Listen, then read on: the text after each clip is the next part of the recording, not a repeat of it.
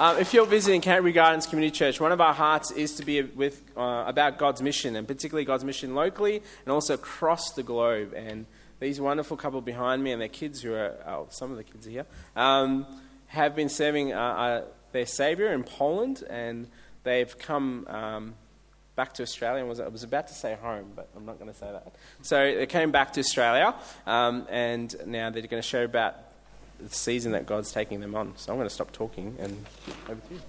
Thanks. Well, good morning, everybody. It's good to be back. It's great again to have the privilege to be here in this spot and see you all and share again. We are aware that some of you don't really know us very well. We've been away for 2.5 years. Things change in that time. We've changed, so I'm assuming you've all changed and there's some new faces. Should we stole a little bit of our thunder? So you know our names. That's okay. That's okay. We'll organise something. Originally we're from Queensland, and we came down to Melbourne for me to complete my studies at what was then BCV, what is now MST, in 2005.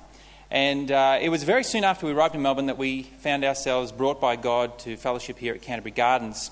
We were embraced into this church. I say that in every sense of the word. And we felt very loved, and the church supported us during that time. And during those years that we were in Melbourne, 2005 to 2008, this church family was able to walk with us as we sensed God calling us firstly to overseas mission and then to missionary service in Poland. We were commissioned by this church. This is our primary sending church. And we left in June, July 2008. That's a quick overview of us. We just want to very officially and publicly say thank you to you for all of your support, your prayers. We needed them, we need them, and we take that to our hearts every time. We can actually feel people praying for us in Poland.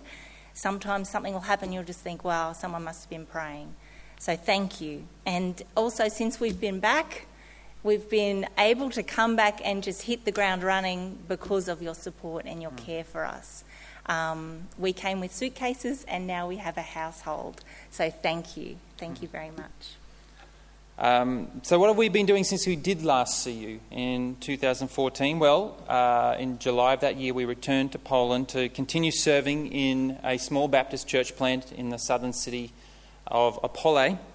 When we returned to that church, things had changed dramatically. We had been in Australia for about 8-9 months, and in the time since we were last over with that church family, they had lost all of their church leaders. All the elders had gone, the pastor had left, and we came back to essentially what was a very committed, a very fervent group of young believers in the faith, but they were lost and really wanting some help. It was a privilege for us to head back and to work with that group over the last couple of years, to train them, to disciple them, to mentor them, to walk through life with them and encourage and support them through many, many difficult situations. And through all of that, it was exciting to see what God did. That church grew and it strengthened in both numbers and in the maturity of the faith of the believers in that church, to the point where in 2015, in October of that year, the church was at a point where it could become a Baptist church in its own right, no longer a church plant supported by a mother church, but an independent church. It was a very exciting time for the church, something that we celebrated as really this was the advent of God's goodness. It was in amongst all of that excitement that and our celebration of what God was doing in that place that then things changed a little bit for our family. So in January last year, we were reviewing our lives and reflecting on what God had been doing in the church and really praying for fresh direction. And we had practical things in our family that we knew we needed some changes to help with some support for education. And so we were praying, Lord, help us find a way through. What is it that you would have us do? And to our surprise, it was a very clear call out of Poland. We've questioned that a number of times and looked at other ways could we kind of work things, and it was very clear that God had actually shut the door for us in Poland.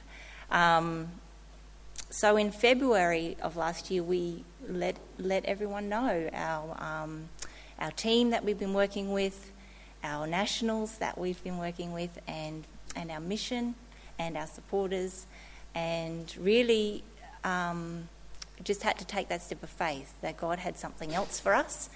And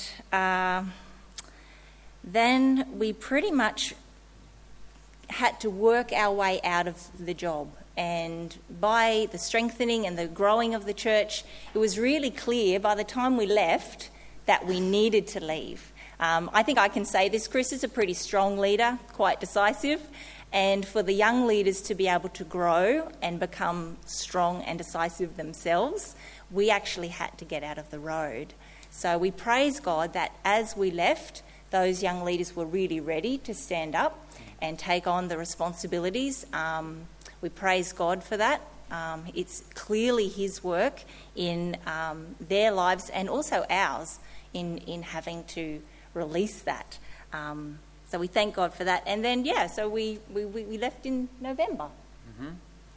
And we came back to Australia still, this is 9-10 months after making the decision to actually leave, still not knowing what God actually had us leaving to.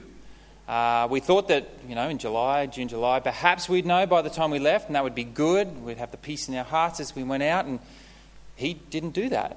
And then we came back to Australia, and we thought perhaps now that we're out, He'll let us know. Well, He didn't do that either. And we're at a point at the moment where we still don't know what God has for us exactly. However, God has had us on a road. He has been shaping us in this season of waiting and being patient. He's been doing a lot of work in our hearts and having us think about what He has done in our lives to this point in time, the lessons that He has taught us, the experiences that He has taken us through, how He's equipped us, and what passions He's put still within our hearts to serve Him in this world. And on that basis, in December, we realised that God was very much still calling us to participate in overseas mission. So coming back to Australia was not coming back to Australia to stay. That was challenging in some ways, and yet there was an enormous peace about that. We still don't know exactly what that looks like. However, we have been proactive, and we had received some opportunities of ministry in Australia that we declined to step out in faith further. And during this past week, we have had been having conversations with our missionary agency, Send International, which is based in the US, about some possibilities, and one particular possibility. We don't know if that's what God wants, and we still hold that possibility loosely too. We've come this far not grabbing hold of anything, and we're not going to start doing it now. We're going to wait for Him to confirm that to us. Both sides are praying about that. We've shared the details about that with the elders of the church, and they're also praying. And we'd really, really value your prayers for us as we continue to wait on God's leading. For now, practically speaking, we are expecting to be in the Melbourne area until mid-May, and we praise God that He's provided accommodation and other things that we need in life to enable that to happen. But He's also allowed us to stay not too deeply rooted, mobile, ready to go. And we are just going to keep you posted. We thank you for walking the journey with us to this point, and we would love to keep walking it with you. We will keep you posted as God lets us know things. We'll let you know too. But praise Him that He is Lord of all. Amen. Thank you. Can I get the elders to come up? We're going to pray for these guys. John, do you mind praying? Yeah, that's great. If God sends Chris halfway through the sermon, Dean, if you'd like to take his notes. We had pre-arranged that. Okay, that's great. Hey, what a great story. What a great story of faithfulness of God to these people.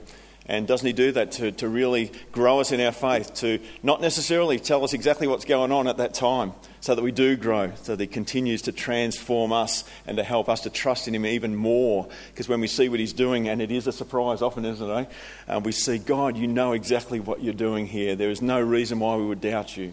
So let's not doubt him now. Let's pray for these guys in the journey that God has for them in the kingdom that we are all part of. Let's pray. Our Heavenly Father, we thank you for the whole Ayres family. We thank you that you know that they're broken people, they're sinful people, just like us, Lord God, and yet they have been lifted up, Father, because of what your Son has done in their lives and the trust they have in you. We are nothing but for you, Lord God, and we admit that, and we are thankful that that is the true thing, Lord God, that it's only you that can lift us, and we glorify you as a result of that. Father, would you take this family? Would you take the plans that are being made, Lord God, and would you use them, and would you use them to glorify yourself? Father, the place that they are to go to, where you are preparing for them, Father, would you please go ahead? Would you pave the way, Lord God, so that it is so obvious as to what's to happen here and the people that they are to meet with, the people that they are to serve with, Father, for your glory. Father, we love this family. We love Chris and Judy and the kids too, Father, and we ask your care and your blessing on them as they grow further in you for the betterment of your kingdom. In Jesus' name we pray. Amen. Thank you.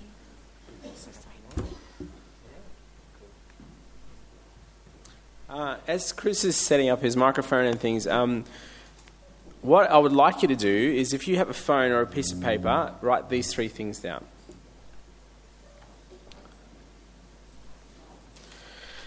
1,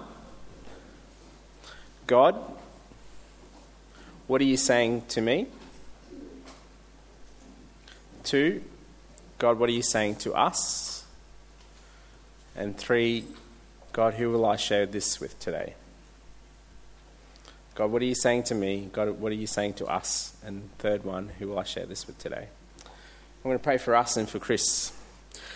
Father, we want to thank you for the privilege to gather around your word as we continue this time of worship.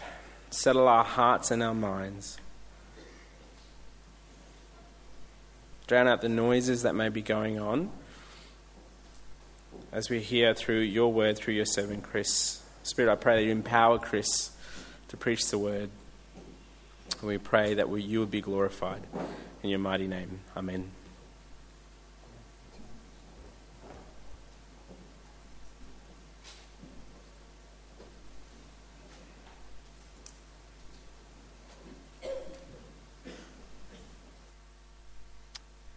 All right. Am I on? Oh, good. You really cannot tell. Every person that gets up and says that, am I on, am I on? I sit and I think, surely you can hear yourself. You really can't. You really can't. You know, this is a significant day. Would you like to know why? This is the first time I ever felt that I had to bring my glasses with me into the pulpit. I was at home earlier and I said to Judy, you think? And she said, well, that's up to you. I said, yeah, I better. Because the text is getting smaller. I have one more request. Is it possible to get a glass of water? That would be fantastic. Thank you. My friends, it is good to be back with you. And I want to share with you today from the Gospel of Luke. Tali had us there earlier in chapter 23. Just flip back 2 chapters into chapter 21. And that's where we're going to be reading from today. I know it is super tempting to sit and just listen. But if you have access to a Bible, either sitting beside you on the seat or on your phone or a tablet, grab one. We are going to be in the text a little bit today, and I really want you to see what's there. As I'm about to share in a moment, we have a tendency with the Word of God to think we've got the general gist of some passages. But it's a bit of a trap. We need to spend time with the Word open in front of us. We need to look at what it actually says and what it actually doesn't say. Because only then can we really understand what God is actually saying to us through a specific text. So if you've got it there, open it up. Luke chapter 21, and this is a short passage. This Bible reading is not going to take a long time. Let's begin in verse 1. Jesus looked up. and saw the rich putting their gifts into the offering box, and he saw a poor widow put in 2 small copper coins. And he said, "Truly I tell you, this poor widow has put in more than all of them. For they all contributed out of their abundance, but she, out of her poverty, put in all she had to live on." That's it. I'm going to pray again. Lord Jesus, we need you. I need you. Lord, we want you to speak and we want you to be glorified. We want you to sanctify our lives and we want you to sanctify your church. Lord, we want to grow. We want to understand what you're saying so that we can listen, so that we can respond. Lord Jesus, you are our everything. And so, Lord, use my mouth. Purify my heart. Give me the courage to bring your word in truth. Amen. I want to be straight up with you. This has been one of the most difficult sermons I've ever prepared. It really has. Thinking, you serious? That's not a very big passage. That's not a very complicated passage. But what made it difficult is what I shared about a moment ago, is that I presumed on the skim reading that I knew exactly what I was talking about. But as I sat and studied this passage, I started to struggle a lot. And I've struggled all week. Because I would come to a point, I think, it's about this. This is really the guts of what Jesus is wanting to say here. And so I'd start to structure it up and go to the passage to try and find the textual support for that message from this passage. And you know what? There were gaps. It wasn't there. I must have done this several times. And in the end, I was beat. I was stumped. For example, there are several potential things that we could think this passage is about. When we read it, we could think, okay, this widow gave all that she had. So this passage is perhaps about us giving all we've got to Jesus. That's what it's about. And Jesus wants us to follow her example. In fact, he kind of compares her giving to theirs. They gave part out of their abundance. She gave all from her little. But there was a couple of problems with that.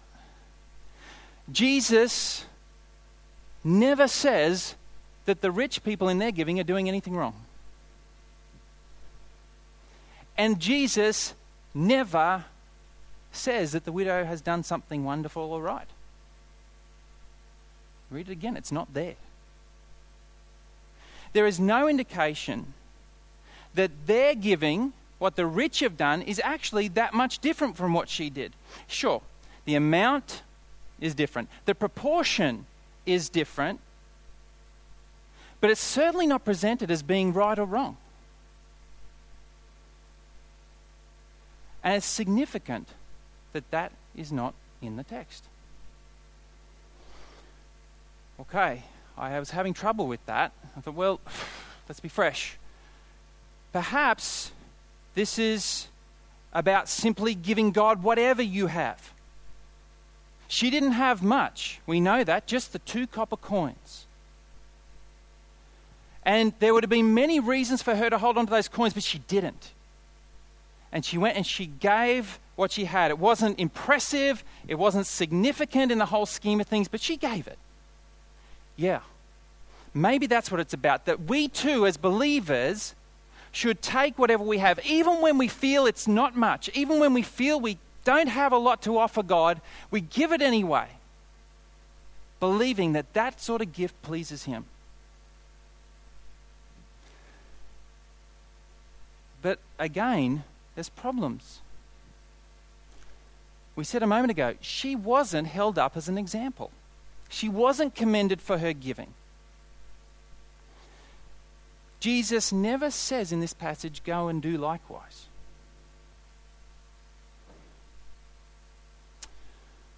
Okay, another potential reading or understanding of this passage was perhaps to focus on the faith element. She gave everything she had. What was going to happen to this widow when she left the temple that day? We don't know.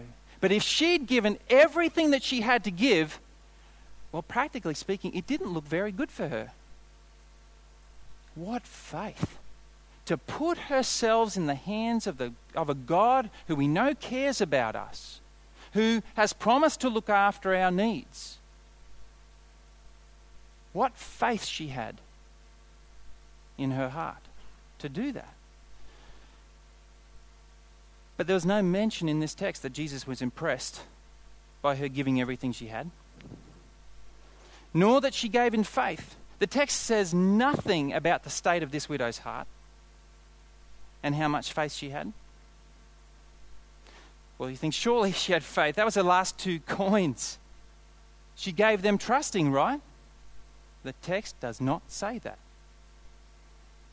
Jesus doesn't say that she's exemplary.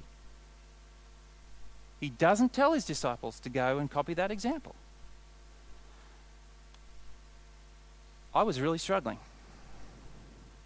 Perhaps this was less about the woman. Perhaps this was more a message to the disciples, any outsiders who were looking at other people, about judging the actions of others, about the giving of others and what they're bothering to contribute. We know that's an issue. We know perhaps in our own hearts we tend to do that. While it appeared that the rich gave more, it was actually not the case. In terms of percentage, she gave more, even though nobody apart from God would ever know that.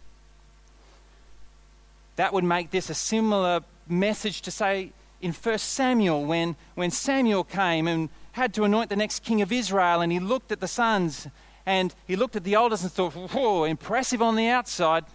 This is the one. And he was told, man looks at the outside, but God looks at the heart.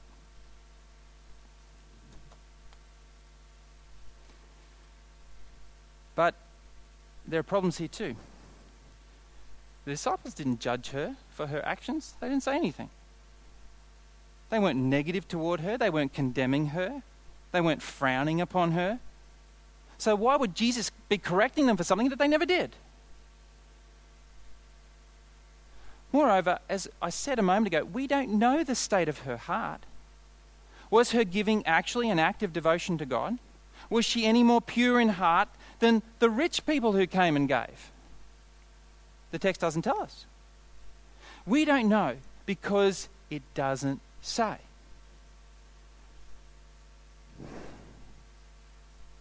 Well, it's easy to prepare something based upon what we would like it to say. But to prepare something based upon what it actually says, sometimes that's a little bit more difficult because we would like it to say more, but it doesn't. And I was stumped. I'll be honest, I was absolutely stumped. I literally thought, I don't know if I can get up on Sunday and preach from this passage. I would rather not get up and preach at all than get up and tell you something that's not there. If it's this passage, I need to be convinced in my heart that what I'm delivering to you is God's word.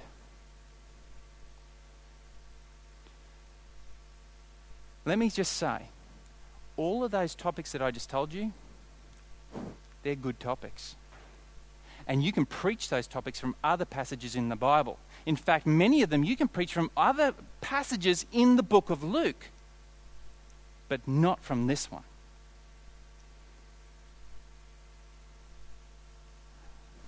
I am very grateful, humbly grateful for the scholarship and the time and the dedication that other people, other scholars have spent in studying God's word. And I'm not ashamed to tell you that I will turn to them and I will get their help. And in this case, I am indebted to other scholars. Because as I read one of them, the penny dropped. I could not see why Jesus was so pleased with this widow. It's because he wasn't. How can that be? Well, let's look carefully together at the passage to see why. That's why I want you to have it open. So what was going on? Let's look at a broad context of what was going on with Jesus before we come to this little piece of text. Because that was another struggle I had. I couldn't see how this fitted in the context. A lot seemed to be going on around this little story, and then there was this in the middle. What's that all about? So I had another look. Jesus had been ministering. You read through the Gospel of Luke, and he'd come and he was ministering to people about the coming of the kingdom of God, and he was the expression of that kingdom. It is here among you. People weren't getting that, but it was the truth. Jesus was the beginning of the coming of the kingdom of God, and in his life, people could see kingdom life, kingdom freedom, kingdom hope. He healed people, he restored people, he cared for people, he shared the heart of God in living colour. And then there is a key change, because in Luke chapter 19, he came and had his triumphal entry. Blessed is he who comes in the name of the Lord. He came into Jerusalem and his heart broke. From chapter 19 on, after that entry, we see that Jesus engages with the problem that is in front of him. And it is a deep problem. He is confronted with a corrupt and twisted religious system of show and external piety that exploited the weak. And his heart broke. That's why we read in chapter 19 that he wept over Jerusalem, because they were wrapped up in this religious system and they were missing the Messiah. He was right there. And then we read that Jesus went in and cleansed the temple. This expression, this living colour of this religious, gross, vile, vomitous system, and there it was expressing itself out. The money changers were changing it out and making their nice profit. People were coming and going, but they were missing the point. And he came in and he was furious. He was so angry because people were missing it. And then he condemned the hypocrisy and the heartlessness and the merciless treatment of the religious leaders. He was absolutely scathing. Read with me the little passage just before chapter 21 begins. Chapter 20, verses 45. And in the hearing of all the people, he said to his disciples, beware of the scribes who like to walk around in long robes and love greetings in the marketplaces and the best seats in the synagogues and the places of honor at feasts, who devour widows' houses and for a pretense make long prayers. They will receive greater condemnation. He was not impressed. Not impressed. In fact, jump across to Matthew chapter 23. And let's see Jesus really unleash. Then Jesus said to the crowds, 23 verse 1, then Jesus said to the crowd and said to his disciples, the scribes and the Pharisees sit on Moses' seat. So practice and observe whatever they tell you, but not what they do. For they preach, but do not practice. They tie up heavy burdens, hard to bear, and lay them on people's shoulders. But they themselves are not willing to move them with their finger. They do all their deeds to be seen by others. For they make the phylacteries broad and their fringes long, and they love the place of honor at feasts and the best seats in the synagogues and greetings in the marketplaces and being called rabbi by others. They're all about show. Jump down to verse 13. But woe to you, scribes and Pharisees, hypocrites, for you shut the kingdom of heaven in people's faces, for you neither enter yourselves nor allow those who would enter to go in. Woe to you, scribes and Pharisees, hypocrites, for you travel across sea and land to make a single proselyte, and when he becomes a proselyte, you make him twice as much a child of hell as yourselves. Verse 16, woe to you, blind guides, who say, if anyone swears by the temple. Verse 23, woe to you, scribes and Pharisees, hypocrites, For you tithe mint and dill and cumin and have neglected the weightier matters of the law, justice and mercy and faithfulness. These you ought to have done without neglecting the others. 25, woe to you, scribes and Pharisees, hypocrites, for you clean the outside of the cup and the plate, but inside they are full of greed and self-indulgence. 27, woe to you, scribes and Pharisees, hypocrites, for you are like whitewashed tombs, which outwardly appear beautiful, but within are full of dead people's bones and all uncleanness. So you also outwardly appear righteous to others, but within you are full of hypocrisy and lawlessness. Verse 29, woe to you, scribes and Pharisees, hypocrites, for you build the tombs of the prophets and decorate the monuments of the righteous, saying, if we had lived in the days of our fathers, we would not have taken part with them in the shedding of blood of the prophets. Thus you witness against yourselves that you are sons of those who murdered the prophets.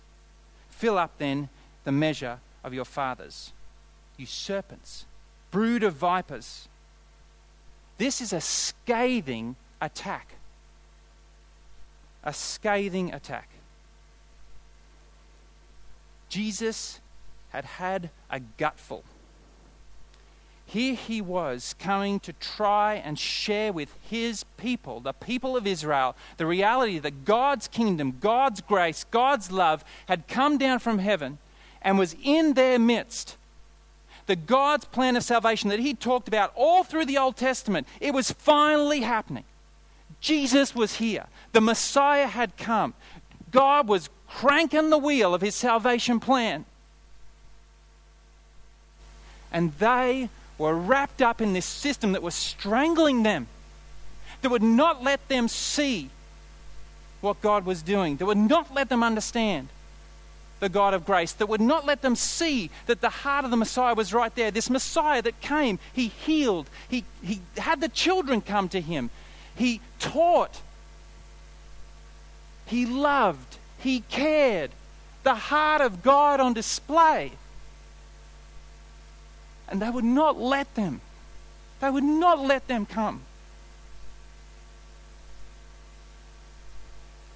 That's the context. Now, look at Luke chapter 21. Jesus looked up and he saw the rich putting their gifts into the offering box. Okay. So Jesus, those woes that we just talked about, Jesus was in the temple. That was directly before this occurred. Jesus had just unloaded. And now he looks up and this is what he sees. He sees the rich coming in to the treasury of the temple to put in their offerings. There's no condemnation here. We talked about that. But this is the function of the system that he has just unloaded on. This is the system rolling along.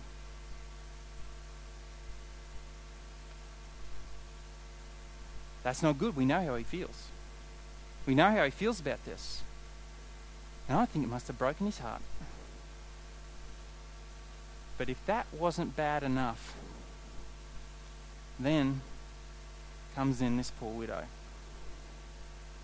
And he saw a poor widow put in 2 small copper coins. How is this set up? Okay, in the temple, this took place in the court of women. And there were 13 offering boxes in that court.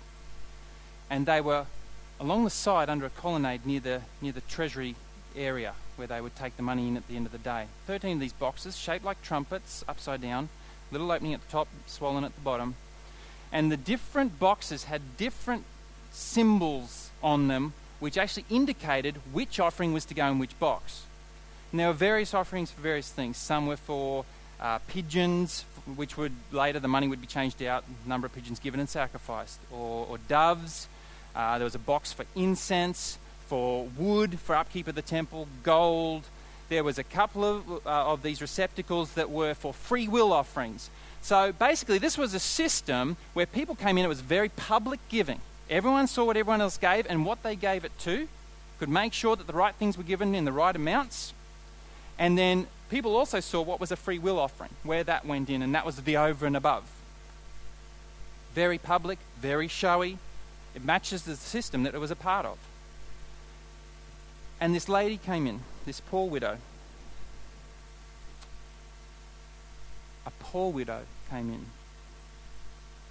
Well, that's a problem. That's a problem right there. Why was she poor? That actually should not have been the case in Israel. It was part of God's law, God's system that He'd given His people, that they should care for widows. They should care for the needy. They should care for the broken. It's funny, it sounds like the same heart as what Jesus had. Yes, it is. God's system was never meant to be out of sync with the teaching of Jesus, and yet here it was. There should not have been any poor widows. Deuteronomy 14 and 24 clearly spell that out. It was a responsible of the structure given, the religious structure given to the people of Israel, that they would be cared for. The book of Ruth in the Old Testament also relates this priority within the nation of Israel, and how her kinsmen, when she was widowed, took up their obligation to care for her, even though she was a foreigner who had married into the nation. Widows were to be cared for. In the New Testament, Jesus reiterated that truth everywhere, Luke in particular. And it was also a high priority in the early church after Jesus' time, in Acts 6, to care for the widows. The fact that she was poor was a problem. God had given His people a religious system. Was it perfect? No. No, it was not. It was given because it was supposed to point toward the Saviour. It wasn't perfect, but it did share the same heart. It included the temple as a place of offering, sacrifice, and worship. It was a system where people were instructed to give the offerings, where everyone was called to contribute correctly in the right proportions, but it was a system that was designed to be fair, which organised things in such a way as to make sure that everyone was being looked after, properly cared for, protected, especially those who are weak and vulnerable. It was supposed to care for widows. So God's way had been broken. It had become twisted, warped. Instead of preventing hardship, poverty, and destitution, it had now become the very mechanism in the nation that was causing it. How twisted is that? It's interesting, we read she put in 2 small copper coins, 2 lepta. They were the smallest coin available. Some of you may have read, you may have even read the little note in your Bible. There it is. I didn't go too far for that information, did I? It's there in most of our Bibles. You know what is interesting though, is do you know what the minimum permissible offering amount was in the temple? 2 lepta. This was a small amount. It was 1/128th of a day's wage for a labourer. It certainly wasn't enough to really live on, but it's all she had. It's really significant that what she gave was the minimum allowed amount. We learn later that it's all she had to live on. How is she going to survive? If it's all that she had to live on, how is she going to eat? How is she going to get through? You know, we don't know. Scripture doesn't tell us what happened to that lady. But her giving that day put her in a situation where she may very well have gone home and died. That sounds dramatic, doesn't it? But you know what? That's the reality. There was no social security. The system that technically was there to protect her was the very one that was squeezing her to death. We might think, well, as we mentioned earlier, perhaps she was giving in faith, trusting that God would look after her. Well, God had given the mechanism to look after her, and that had failed her. And you know what? The text says nothing about faith, as we mentioned. If the point of the text was to commend this lady's faith, you know what? It would have said so. Jesus was good at doing that. It's just not there.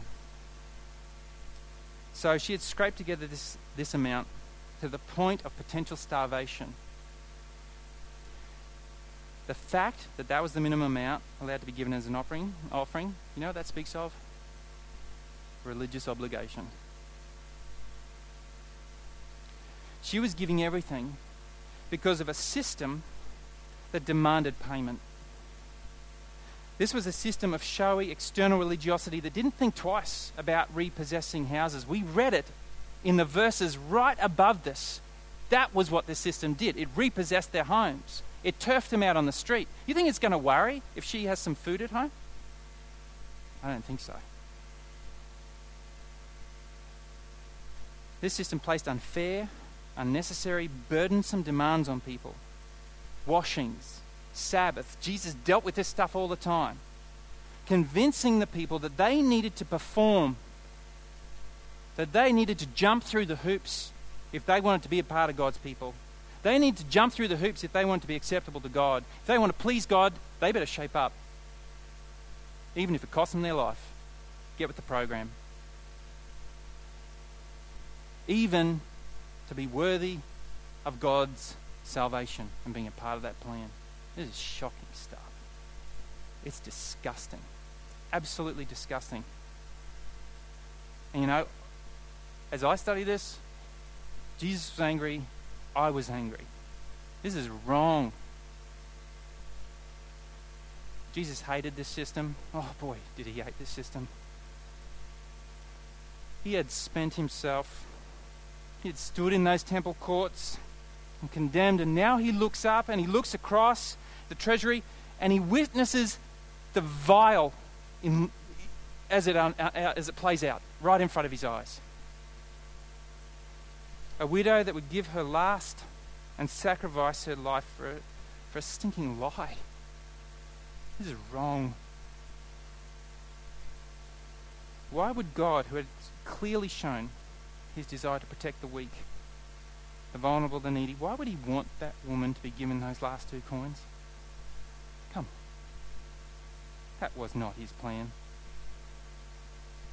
To potentially throw away her very life to something that stood for corruption. Jesus doesn't commend the widow for her actions because her actions are wrong. They are part of a broken, warped system of empty, pious, external religious pomp. Jesus was angry. Boy, was he angry. He despised that corrupted system. You know why? 2 reasons.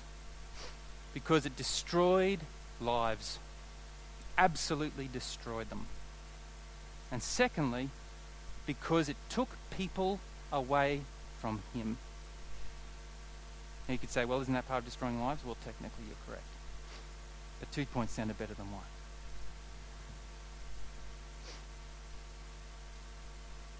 Jesus was about to go to the cross. He was about to pay the price for sins. He was about to complete that phase of God's salvation plan. He is the center point of God's salvation. And he was about to do what had to be done to pay the price for the sins of the world so that anybody might come. Anybody might come and experience the forgiveness that is freely given through the blood of Jesus.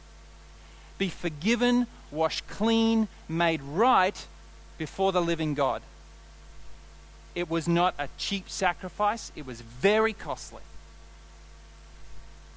But he was set to go. This is right before he goes and is arrested. And here he is, distressed. Distressed because you know what? It doesn't matter if it's before the cross or after the cross. This thing is so vile and insidious that it's going to keep going. And he's got his disciples and he said, guys, this is what we are dealing with. This foul thing is what we must fight. Jesus gave them a case in point that I hope they never forgot, and neither should we.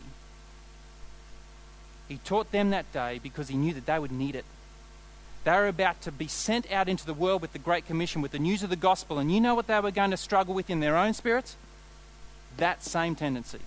You know what they were going to struggle with in the culture and the society? That same tendency.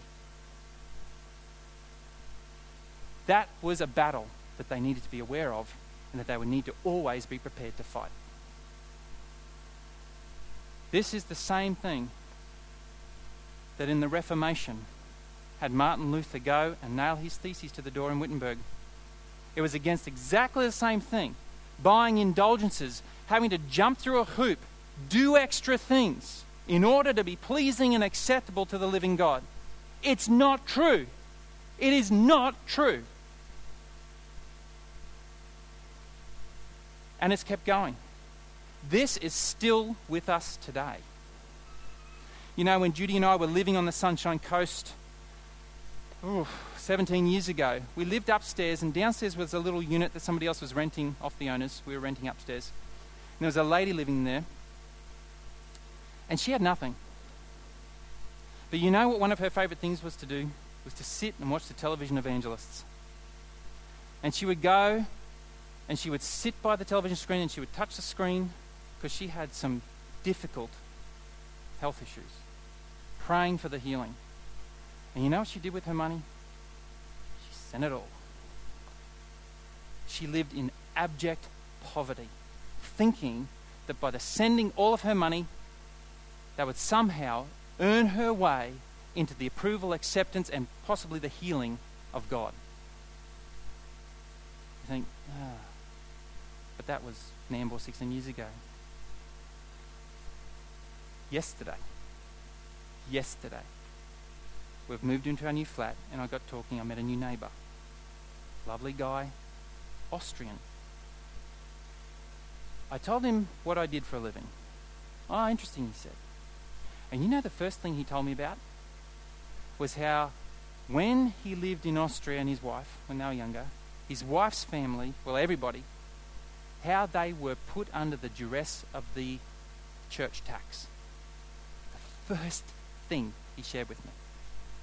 And he told me about how his wife's family could not pay the tax, wanted to emigrate and had to sell their things in order to pay their debt of tax to the church. He told me about the day that there was no television, they just had a radio, and the debt collector came in, ripped the plug out of the wall, and marched out of the house. He said, for church tax.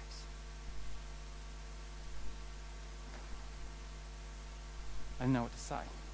Sorry. I'm just so sorry. I'm so sorry. But this is people's experience. This is people's experience. And it's wrong. Because that experience destroys lives. That experience draws people away from Jesus.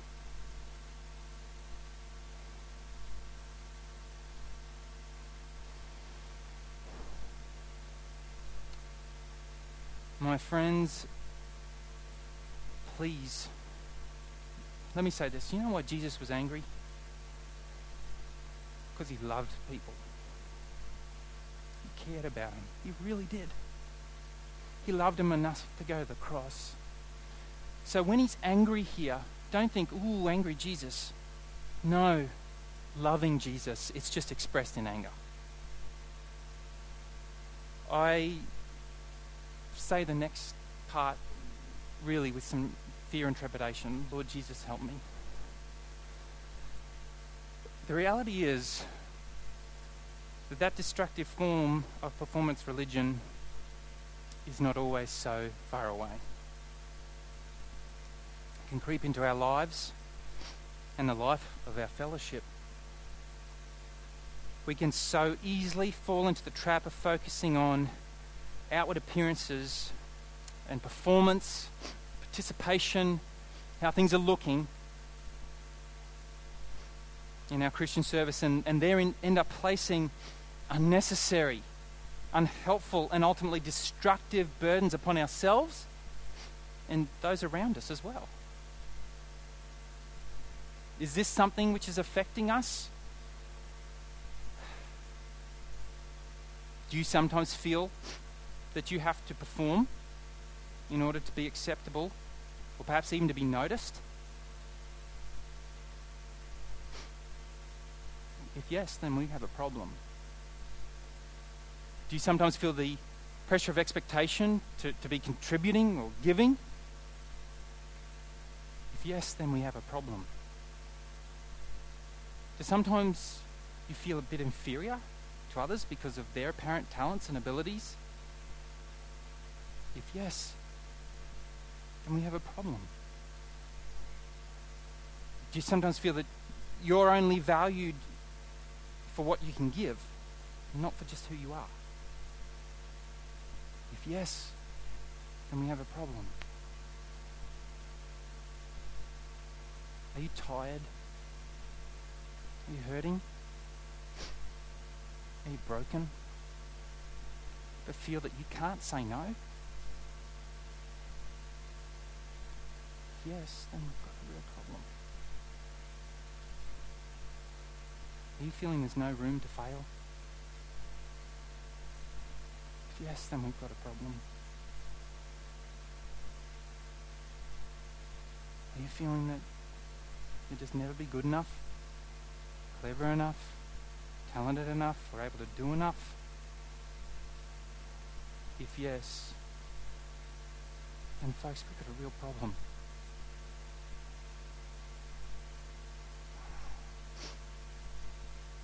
You know, the reality is there are some amongst us who are absolutely run ragged.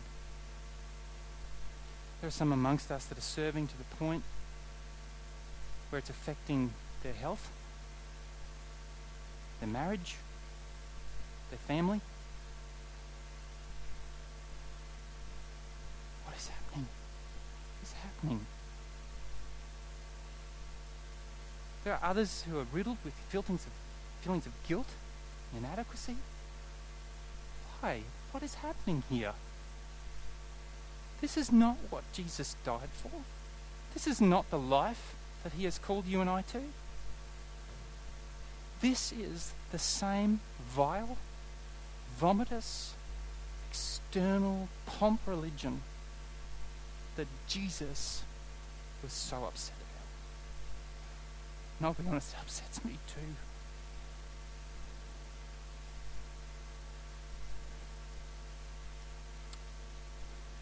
Friends, we don't want to inadvertently create a church culture where people feel that they have to be doing a certain amount to be involved to a certain extent in order to be accepted or included. We don't want a culture where those who are more on display or up the front or who are in more visible roles are in any way depicted as being any more valuable than anyone else.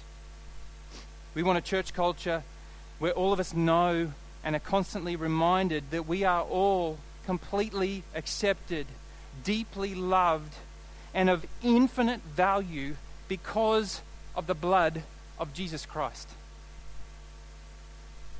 We were all equally lost in sin and needed to be saved. Christ came and died for all of us. We have all been equally forgiven through his atoning sacrifice at the cross. We have all been given new life in him.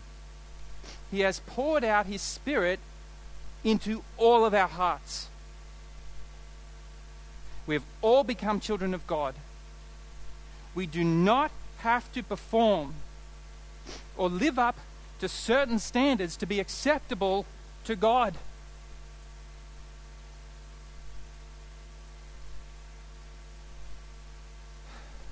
We have already been made holy and righteous in Christ Jesus. Because of him, we are in right relationship with God. My friends, we have been set free.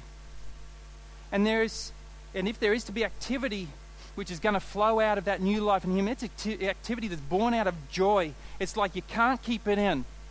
And what's more, it's empowered by the Holy Spirit. It's not up to you. It's going to be an overflow of thanksgiving, not done out of any sense of guilt or obligation. It is important that we fill our lives with the truth of the gospel to fight this battle. Jesus Christ has set us free. Galatians 5:1, great verse. You know why Jesus set us free? For freedom. Isn't that cool? For freedom. Christ has set you free. To live it, to enjoy it, to praise Him for it. What a gift. For freedom, Christ has set us free. You know, in Matthew 23:4 earlier, we read about how these Pharisees, these scribes, had burdened people. Well, you know what Jesus said in Matthew 11? He said, hey, my yoke is easy, my burden's light. For freedom, Christ has set us free. Praise God that it's no longer I who have to live. It's Christ who lives in me now. And the life that I now live in the flesh, I'm going to live by faith in the Son of God who gave Himself up for me. He died for me. Jesus gave it all. And now I can live free in Him. You know, God never intends for us to burn out. But He did call us to burn brightly. The only way we can do that is by resting into the freedom which He bought for us at such an expensive price. This is the true gospel. The gospel of grace, not performance, but saved, cleansed, made fully acceptable by the blood of Jesus. We need to cling to it in our own lives. We need to constantly be encouraging one another with it. And then that's the gospel that by the power of the Holy Spirit, individually and corporately, that world needs to hear. That gospel. Let me finish with a promise which Jesus made in John. If you abide in my word, you are truly my disciples, and you will know the truth, and the truth will set you free. Friends, that's where we need to live, in the gospel of truth. Because if the Son shall set you free, oh baby, you will be free indeed. I'm so glad of a Jesus that would be angry about this. A righteous anger that bears out the heart of God and which calls us to live in the freedom which He has given us. Amen. Amen. Lord Jesus, we thank You for Your faithfulness. You are a good God. We love Your heart, and every time we get the privilege of seeing it opened up to us even more, we love it even more. We love You even more. Lord, we thank You that You are our Saviour and our Lord, that You have called us to a life that is in You, a life that is submitted into Your hands, caring, loving, tender hands.